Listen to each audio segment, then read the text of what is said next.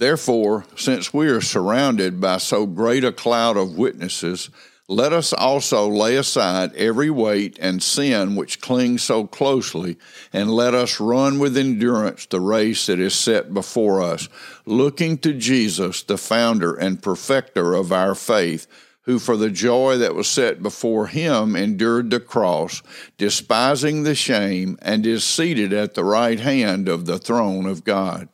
Consider him who endured from sinners such hostility against himself, so that you may not grow weary or faint-hearted. In your struggle against sin, you have not yet resisted to the point of shedding your blood.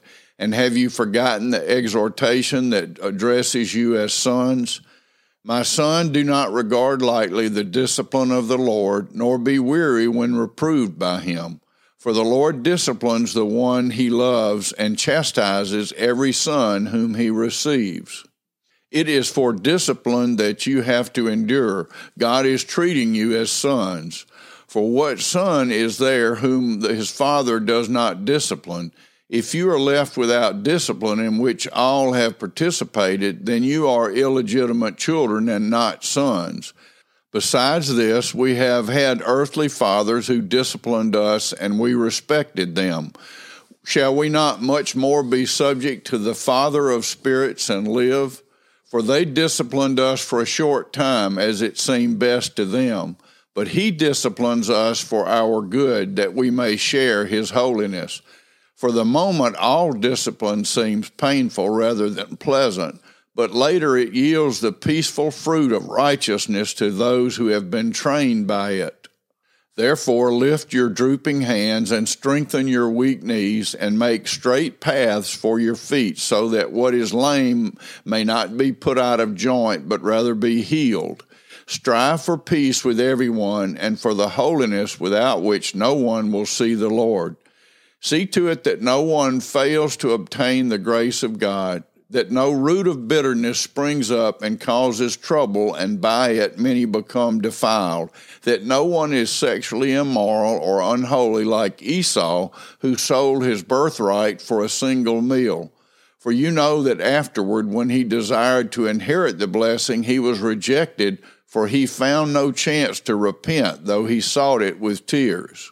For you have not come to what may be touched, a blazing fire and darkness and gloom and a tempest and the sound of a trumpet and a voice whose words made the hearers beg that no further messages be spoken to them, for they could not endure the order that was given.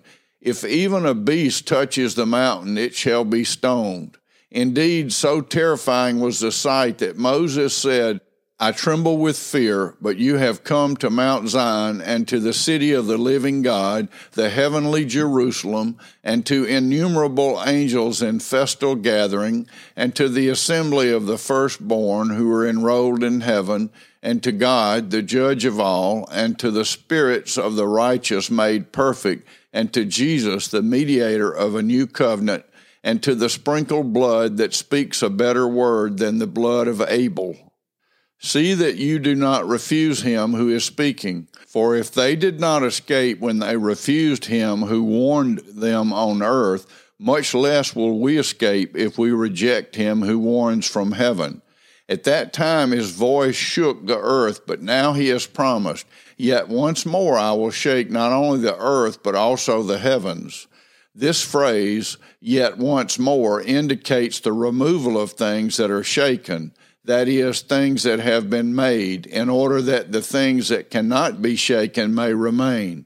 Therefore, let us be grateful for receiving a kingdom that cannot be shaken, and thus let us offer to God acceptable worship with reverence and awe, for our God is a consuming fire.